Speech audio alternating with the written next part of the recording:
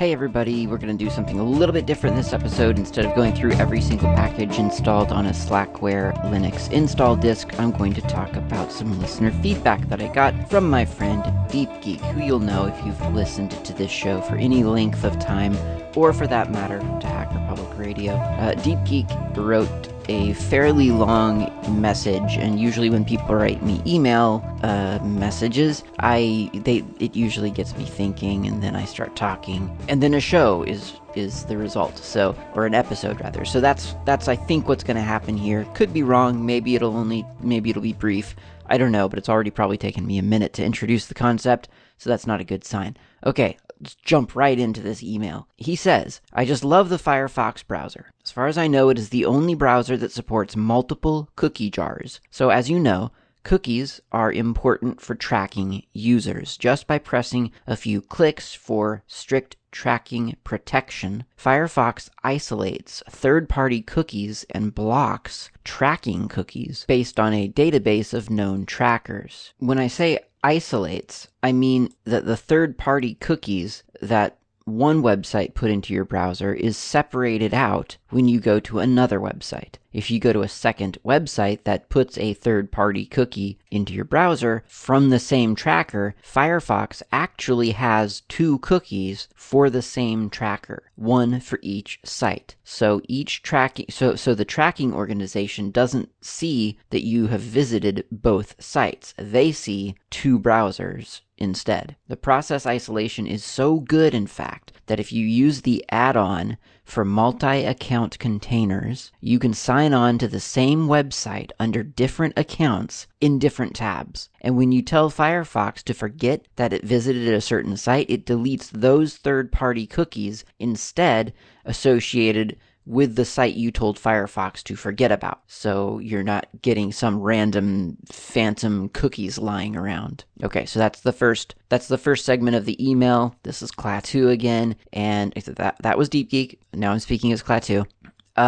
He's spot on right about this. I mean, this is one of the primary reasons I use Firefox. It is such a nice feature. I don't think it's a default feature yet for the multi-account containers. I've had it installed for such a long time at this point that for all I know, it could have been rolled into a default install. I don't think it is. And I mean, Deepgeek himself says it's an add-on. So if he's checked lately, then that's 2 votes that, yeah, possibly this is something you have to add on to your Firefox. But it is very, very worth it. If you're not running this add-on in Firefox, if you're not running Firefox, you should try both of those things, Firefox, and it's the Firefox multi-account containers. That's the name of the add-on. So if you go into your extensions for Firefox and search for multi-account containers, then, and I'll put a link to its little homepage in the show notes, because it's really, really good. It's amazing.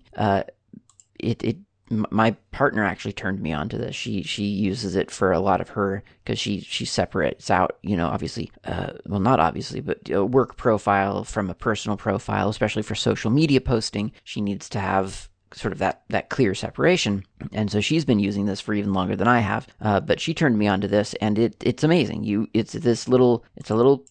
comes up as in the little plugin area on your browser. And when you click it, you can create containers within Firefox. So you could have a work container, you could have a personal life container, you could have a financial life container, you could have a gaming profile, all the different things that you do on the internet that you might want to separate out from each other. And that's exactly how it gets used, because then you can open up a site while at work. You could open up your work email or your work's collaboration suite or whatever in one tab, and then have another tab for some other profile with another account somewhere, and then another tab, and so on. So, and you can sign into the same site just in a different tab in the same Firefox window. And the tabs are color coded. They get a little line at the top according to whatever color you chose for that container. So you can tell pretty easily. Better yet, Firefox, or rather multi-account containers, eventually starts to learn what sites quote unquote belong to which container. Now that can be a little bit troublesome because, if it's a site that you go to for more than one reason, like let's say you've got a YouTube account, and your YouTube account you use both for your personal life to post videos or to watch videos, whatever, but you also use it at work because you have to post stuff for work or something. Then the multi-account containers will never truly know which profile you want YouTube, or more specifically, the Gmail account that you have to use to sign into YouTube. It won't know whether you want to do, that action. It won't know whether that's a work action or a personal action. But even in that case, it prompts you. It says, like, this site is you usually open up this site in your work profile. Is that what you want to do, or do you want to open it in the current container that you're in right now? So if you open it up in a site that you don't normally open it in, then it sort of flags that and asks you to whether you want to proceed or to open it in the other container. And it's not doing that. It's not like, when I say learning, it's not using any fancy algorithm here. It's just literally when you go to a site and tell it to open it in a different container, that gets earmarked as belonging to that container. And I believe you can reassign things. Actually, yeah, even when it warns you, I think you can say, like, remember this for next time if you want to, like, no, I didn't mean to ever open this up in my personal. This is really just a work account thing. Assign it to the work container. So it'll still get confused sometimes. It's not flawless, but I mean, when I say it's confused, it's just one step between going, it's one step on the path of opening something in a different container. The way to get around that step is to just go to the account, the multi-account container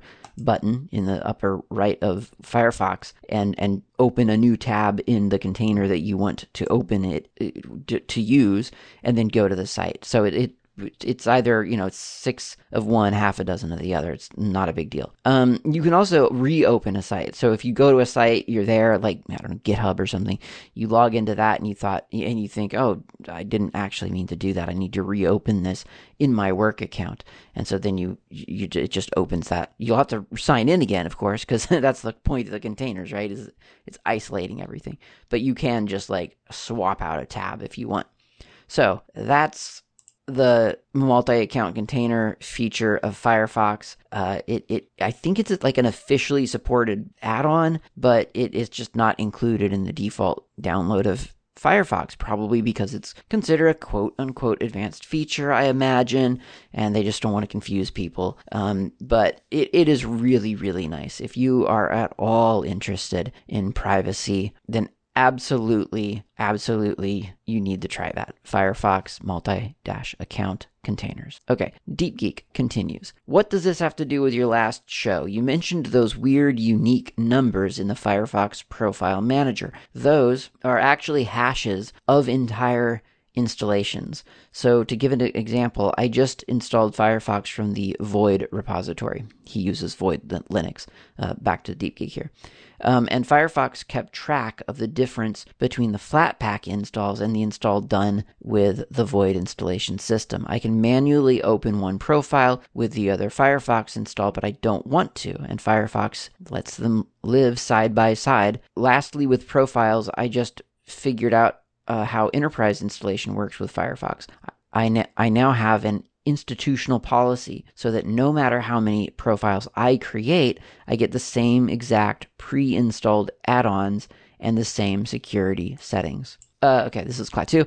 I didn't know about that. I don't know what he's talking about. The profile thing, I hear what he's saying. I don't buy it. And here's why I don't buy it.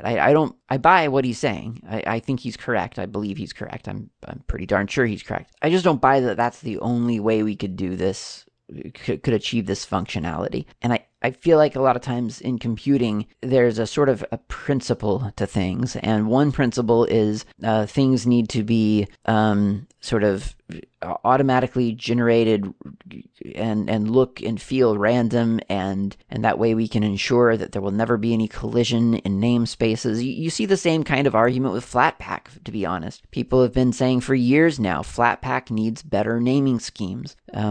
Once again, I've complained about this several times, but I may as well do it again. Let's search for, here's my favorite example, for no good reason. It's not anybody's fault but Flatpak's. But if I do a Flatpak search GIMP, GIMP, of course there is a Flatpak containing GIMP, the GIMP name in it, and one of those is org.gimp.gimp. And that's the name that you're supposed to use when referring to what you and I colloquially call, is it colloquially? That's its name, right? GIMP. Or GNU Image Manipulation Program. But you're not allowed, you can't, in Flatpak world, you can't say that. You can't say, I want to install GIMP.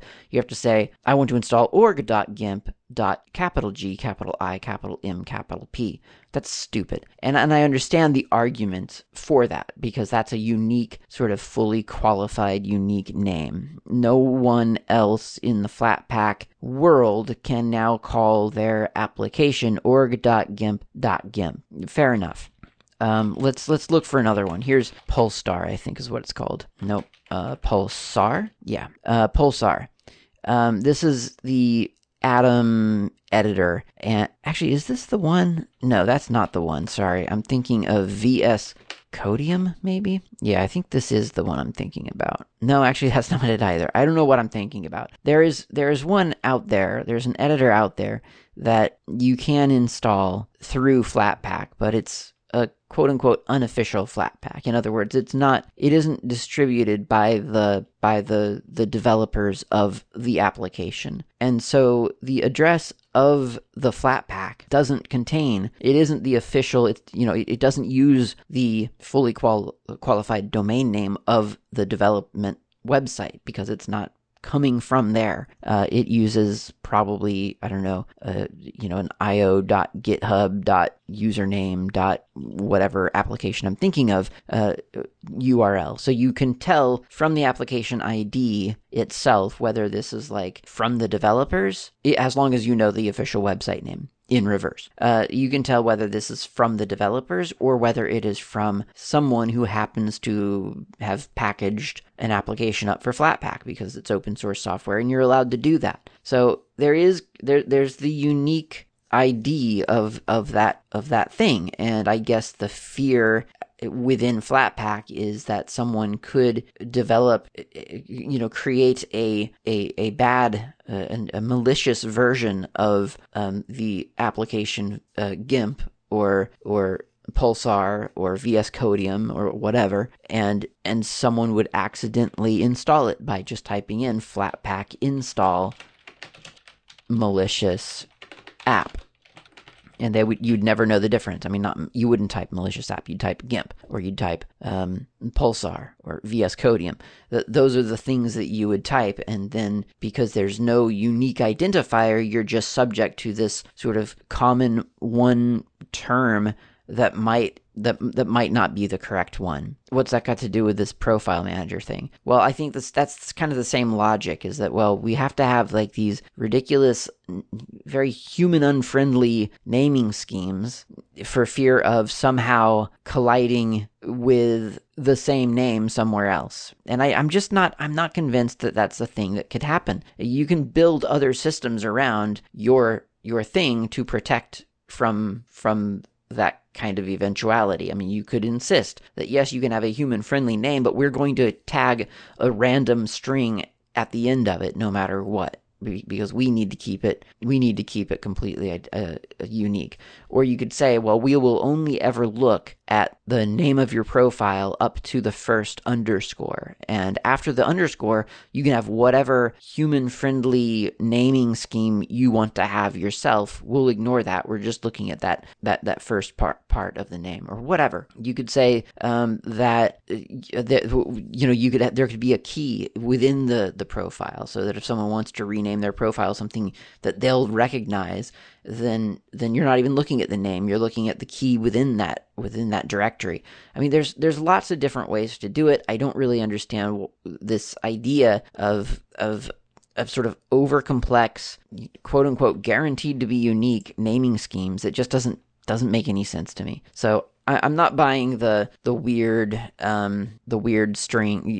unique numbers in the profile manager names. I don't think that that's a smart way to do it. I could be wrong. I'm no expert, but it seems to me like that's you could get around that. Okay, so anyway, and I understand that things are created before people name them.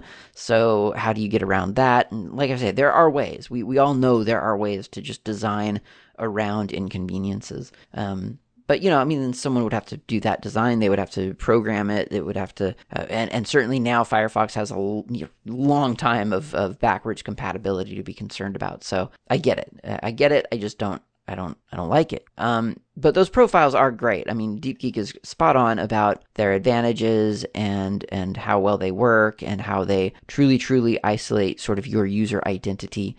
I've taken advantage of these quite often, not really for myself, but when transferring data on client computers. It's really handy for that sort of thing. The one thing I dislike about this also, though, is that Firefox does tend to change profiles in an irreversible way should you update your Firefox version and then try to go back to an older profile, or rather, if you update your Firefox application and then you decide, I don't really like this new version, I'm going to just go back to the other version, then Firefox basically can't very frequently. It can't go back. It can now no longer use your profile. You have updated your profile and now you are out of luck. You cannot use that profile with an older version because the older version, for whatever reason, just can't handle the fact that there's like some, one new data field or whatever the difference is.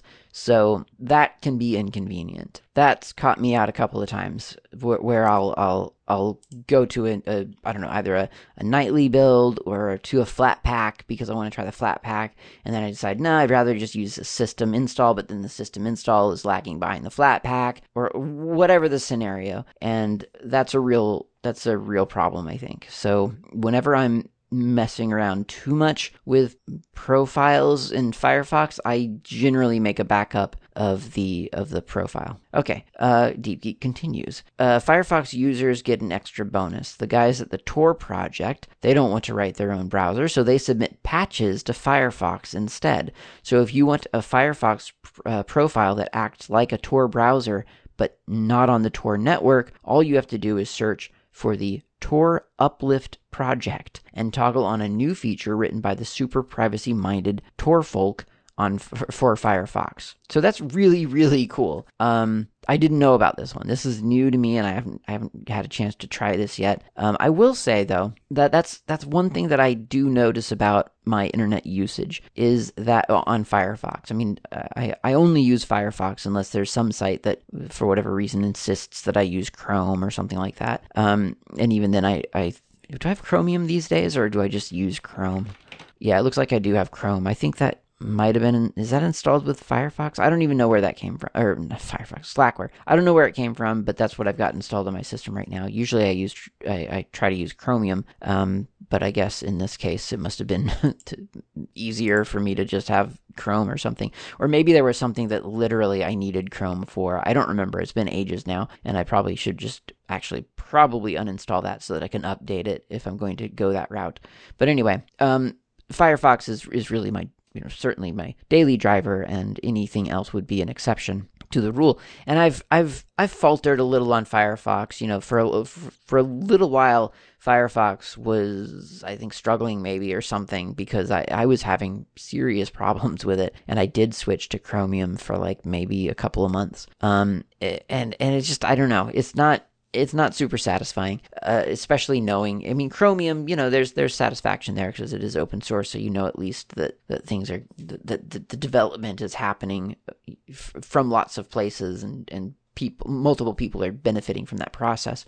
Chrome, not very satisfying at all. But Firefox it's a really, really robust application is the thing. I mean, it is a powerful application, and I don't really love web browsers in theory. And yet Firefox is really, really well done. It's got a lot going for it. It's a really nice browser. It's got amazing add-ons. There's a lot to like about Firefox, and certainly about Mozilla, at least what they, the Mozilla Foundation, what they support. So lots going for it. So that's what I use. And what I have found is that in the best of cases, it just doesn't seem like websites know who I am. And most websites seem to think that I'm visiting their site for the first time. And I'll admit, like, there are some days where I just think this is just so stupid, because I've been here 20 times. I come here every morning. I go to this website or whatever, and then I realize that the fact that that's happening is actually kind of a good sign. I mean, apparently my trackability and sort of browser cookie retention policy and all these other things is so good that websites specifically designed to cater to your personalized experience, they don't have that ability. And in today's world, that's bizarrely kind of a comforting thing. It's kind of nice to know that my configuration and the browser that I'm running is sufficiently confounding to all of the very high-tech data tracking and data retention policies that websites have, that no matter where I go, it just seems like I have to reintroduce myself every single time. Does that mean a lot more clicks sometimes? I mean, it depends on how bad the website is.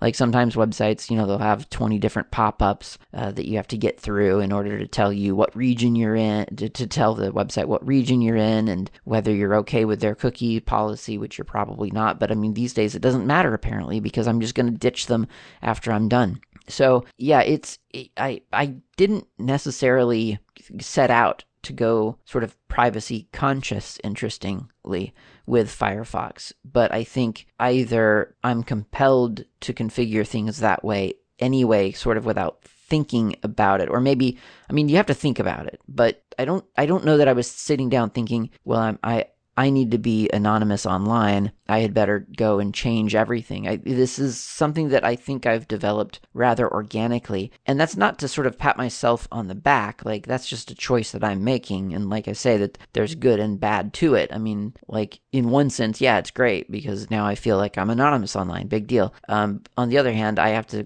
click several times every single time I go to a website, sometimes even in the same day. Whether that's an experience that a modern user really wants or needs to have is up for debate. I'm not going to say that everyone needs to be anonymous online all the time. I don't even need to be anonymous online all the time. I mean, sometimes I do want a website to know who I am. It's fine. I don't care. It's like if you know that I play role-playing games and I purchase role-playing game products, that's okay. I don't mind that. I'll have to figure out how to let everyone know that, but certainly the web browser doesn't seem to, or the web doesn't seem to know. But the cool thing here is, so I'm not patting myself on the back necessarily for saying, oh, look how privacy conscious I am.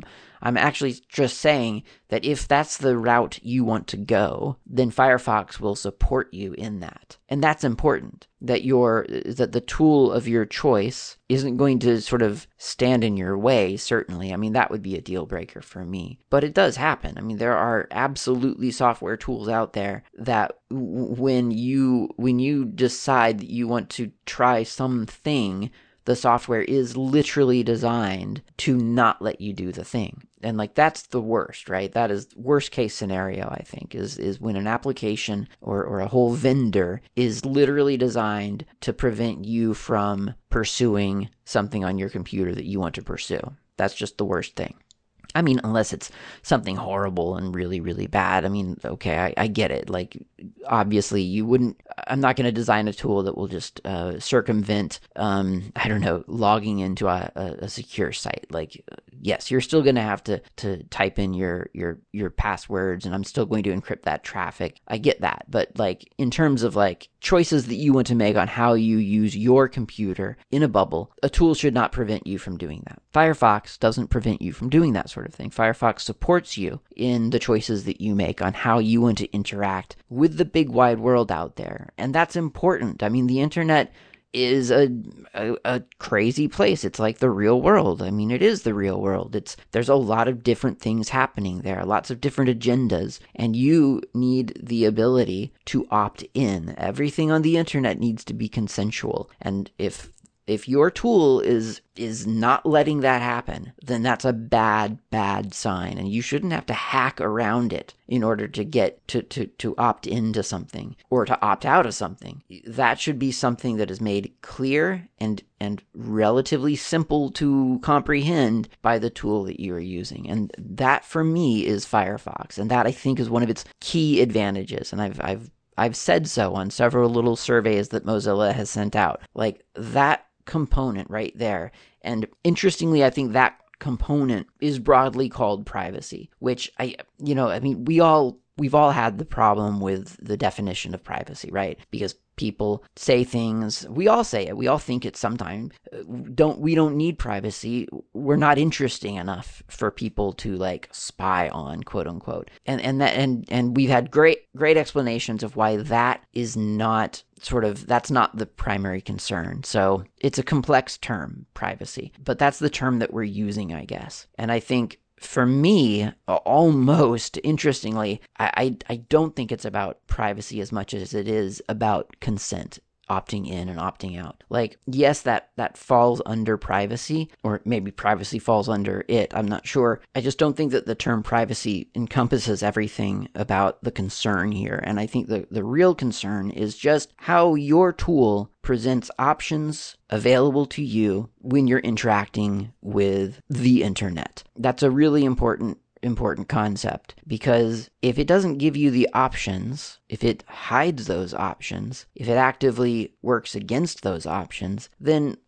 as a user, you may not even know it's a concern. And so you're being duped. And that's just not why we're using computers. We want agency for everyone. And I think Firefox really is kind of the only browser still so far that has truly demonstrated that that's their agenda. That they don't have like an ulterior, like, we would really prefer to track you agenda, or we're working with vendors to help them track you better agenda, or just we see what you want to do, we'll let you do that. We'll help you build this online profile, or have your own agenda on how you want to interact with the internet. We won't stand in the way.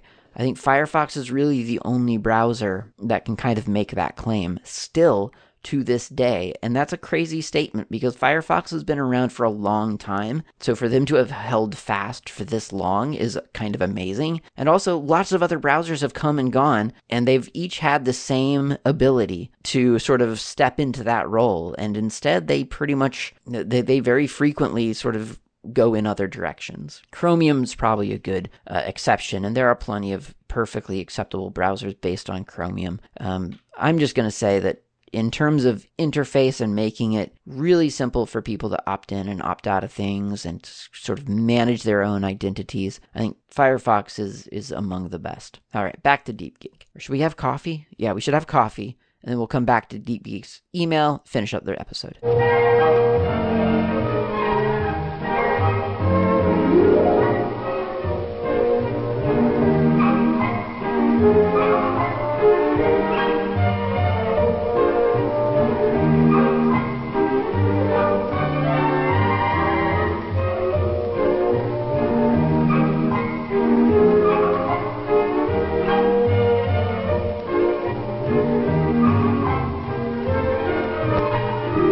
We're back, and I've got coffee, and it's a new coffee. It's not the summertime blend from Flight Coffee. This is a coffee from a place called Stonehouse Cottage, I think is what it's called. And I was taken there. I went there with someone else, and when I first was on the way, the name Stonehouse Orchard, or whatever it's called, cottage, made me think that the building would be stone, and indeed it was. When I got there, it was literally a stone cottage, and it's a cafe, so or primarily a cafe. And I mean, they have amazing food and amazing coffee, which is obviously why I bought a bag of their coffee beans. But I also found out while I was there that they have an orchard in the back. and because of the time of year here in New Zealand, you could go pick your own cherries. So we did that. So we picked about a kilo of cherries, and I think I must have eaten them in at least, I mean, it might have been a full week, but I think it's more like 5 days. It was so good, and a lot of fun to pick your own cherries. I mean, it's work. People get paid to do it, but I mean, instead I paid someone else so I could do it.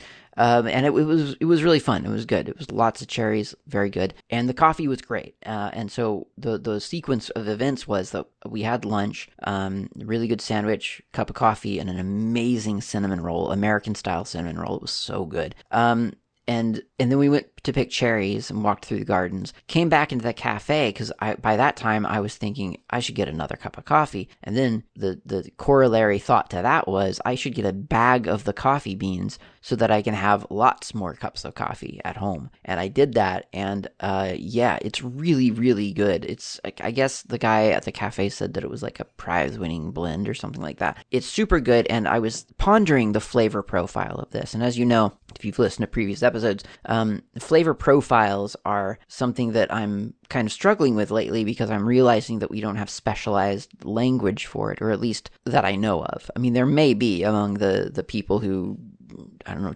think about flavors a lot, but for me, in common language, I don't know of a way to describe a flavor outside of just similes. You know, you say, oh, this coffee is sort of bright, like, and has a subtle flavor of sort of like apricot, you know, and that's how we describe a coffee. That doesn't seem accurate. Obviously, coffee doesn't actually taste like apricot. So what's the element within the apricot flavor that we're tasting in the coffee? What is that? What's that called? And in music, you do have terms. You know, you can say, oh, that's a treble note. That's a bass note. That has vibrato and all these other things. But in flavor, I don't think you have that. Or maybe you do, like I said, and I just don't know what they are. But anyway, I was thinking about the coffee. This is not an apricot flavored, or, you know, this doesn't have any notes of apricot in it. But what it does have is that sort of really dark, almost burned coffee, you know, that sort of dark roast. It's got a hint of that, but uniquely, that hint of that flavor, it's more of a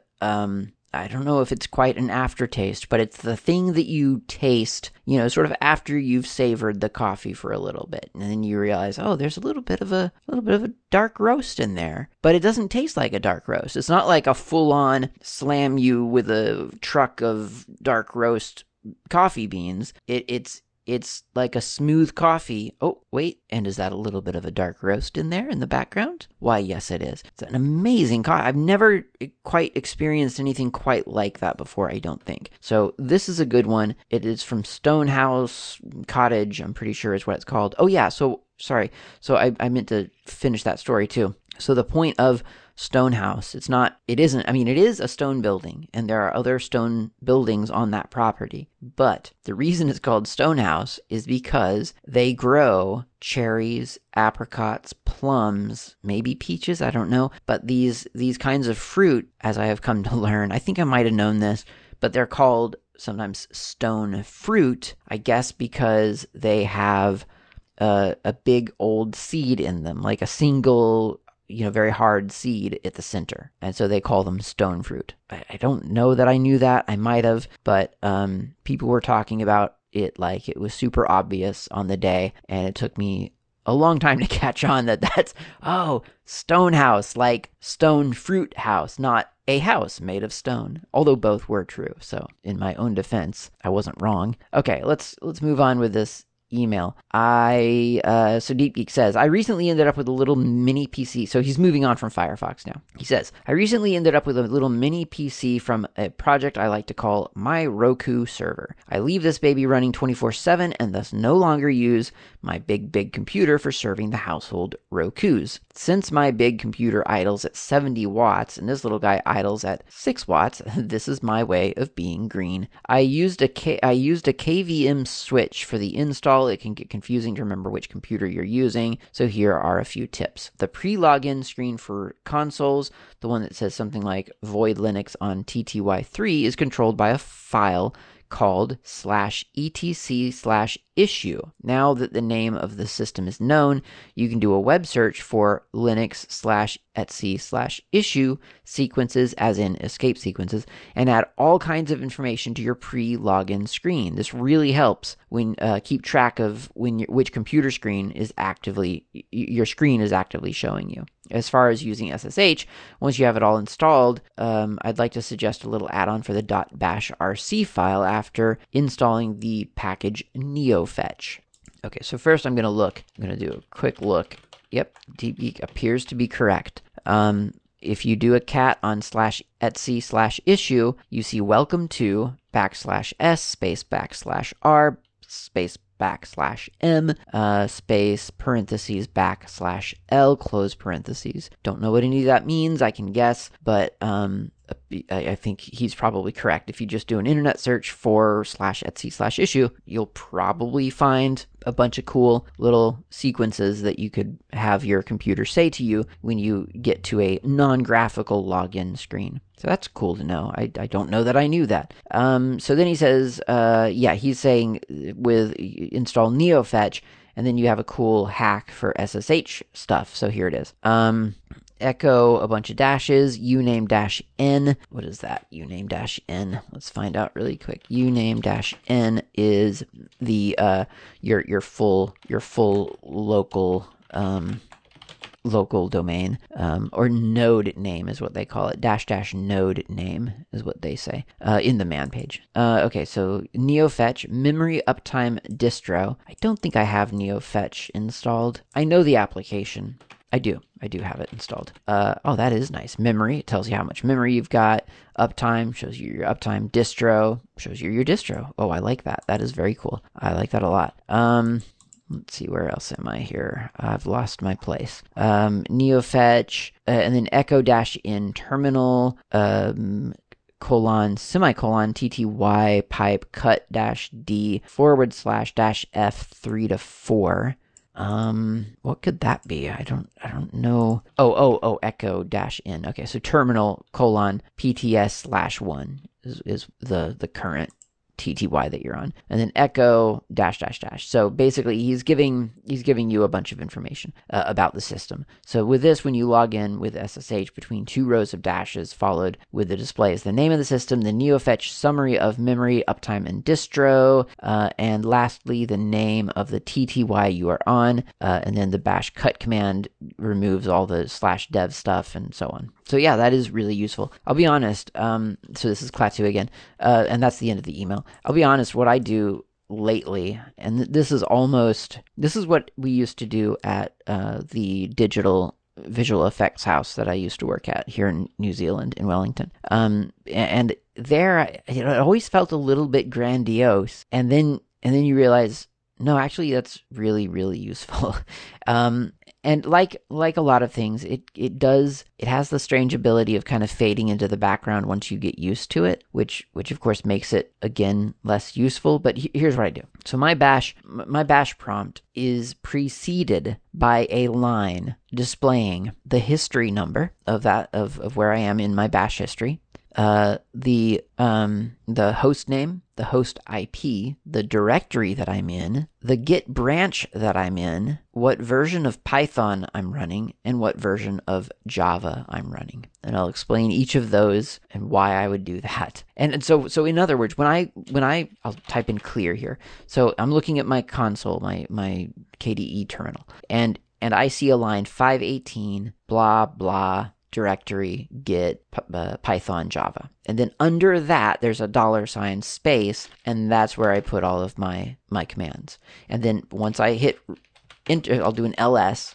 Okay, there's my stuff, and then 519 blah IP directory git Java Python, or Python Java, and then next line $ space.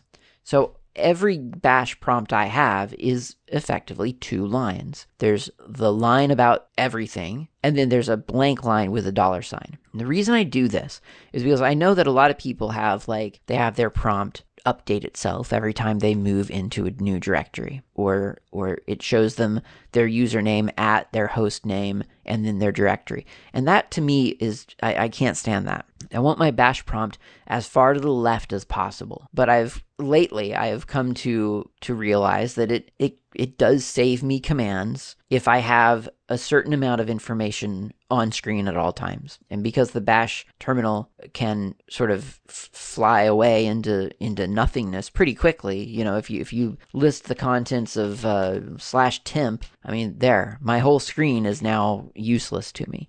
But all I have to do is look down at the bottom of it, and now I've got all that information again. Exactly what directory I'm in, whether I'm in a Git branch, and so on. So having that line of sort of a summary is pretty darn useful, I have found.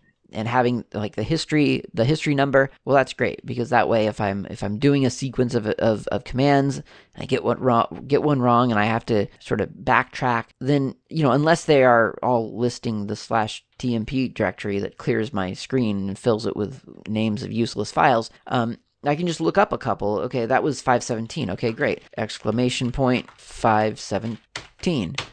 Cool, done. So that was the clear command, by the way. So that's really nice. That's easy to sort of keep track of, and that way you don't have to type in history to find the command that you don't want to have to type in because you're too lazy. Like, that defeats the purpose if you have to go to all those steps. So I just like having the number there. I'm not saying it's a must. I'm just saying I'm enjoying it. The host name, because when I SSH to some other host, then I want to remember that this is not that. I'm not on the computer that I think I'm on, and that's really, really important. And that is one of those things that you can sublimate really easy, even if you have it staring at you right there. I've even color-coded my prompt in some cases, or changed the prompt in some cases, and I'll still forget. On an off day, I'll still forget. The IP address is just nice because that way you have it. The directory that you're in is, it's nice actually. You don't have to type in pwd all the time, which is what I used to do. And I'm not saying that I'll keep this for the rest of my life. I'm just saying the way I'm working right now with lots of different, I've got a Kubernetes cluster running on Pies in my closet. I've got my home server. I've got my desktop. I got my work laptop. Because of all that, this is a convenience factor. Knowing what branch I'm on is quite nice because I use Git for a lot of things. I use it at work. I use it in personal life. I use it for, version tracking, all kinds of things. So just seeing that there is really useful. And then the version of Python is just nice because it's just a nice thing to have up there. It's something that's easy to have up there. Why not? The Java one is a little bit more nuanced because I use SDKman, which is a Java package manager, essentially. I mean, it's not really, but that's kind of what it is. SDKman.io, I think. You can install different versions of Java and then switch between them. So it's a little bit like Debian's alternative package, or Fedora's alternatives package, which I think is a re-implementation of Debian's alternative package. It's just a way to tell your system, hey, I want to use this version of this application right now. SDKman has an awareness of Java that alternatives, you could do it with alternatives, you can do it with alternatives, but SDKman makes it really, really easy because you can download new versions right then and there and just switch over to it. It's really nice if you're doing that. If you're doing a lot of Java development, then it's really quite a nice feature to have. And it's just nice for me to remember half the time, like, what my system thinks my Java is, so that I don't launch NetBeans or something and then realize, oh, you're using the wrong version of Java. So that's why that's there. And yeah, that's a lot of information. It's a big old line of text. It takes vertical space in my terminal because now every prompt is, like I say, essentially 2 lines of text, and that's fine. Like right now, this is very much working for me. So that's my bash RC. That's my prompt scheme, and yeah, it's working for me well here. Like I say, the concept for this came from the visual effects studio that I used to work at. We always had that at the top, and it was similar there as well, because you had different, like very, very different environments that you would have to load into your terminal in order to work on a certain scene for a certain movie, because every movie would have its own environment. And so you kind of had to know where you were in your terminal, or at least it was nice to have a constant reminder that you're in the correct environment, so that when you run a command and it fails, you can look up and say, oh, right, I'm on that movie and I meant to be over in this movie. And it's deceptive because it was a networked file system. You could zip over to a movie without being in its environment quite easy. So you always had to remember to switch over to the environment of that movie as well as to the directory of that movie. Very, very essential. And it worked really, really well. I had that. I implemented it in TCSH there because that's the sort of the shell that was kind of the baseline shell, and it worked well, and it became kind of a TCSH tradition for me. Like, I couldn't use TCSH if I didn't have a 2-line prompt, but for some reason I have the ability, unintentional though it may be, to separate out like how I use TCSH versus how I use bash. It's really kind of weird. Or lots of things, like keyboards even. Like, for the longest time I was running Dvorak at work and QWERTY at home, just to kind of keep myself literate on both. Now I've thrown that away and I have no idea how to use a QWERTY keyboard. Should have kept up with that. Except, I don't know, work is no longer a separate place, so it becomes complex. So that's Deepgeek's email. That's everything he had to say and everything I have to say in response. Thank you very much, Deepgeek, for the email, for the thoughts, the ideas, the revelations. I'm pretty sure I didn't know about /Etsy issue. I could be wrong. I might have mentioned it back in the episode where we were talking about TTYs, but I don't remember it. So thank you very much for that one. And thank you, dear listener, very much for listening. I'll talk to you next time, where we'll continue our tour through the Slackware install process.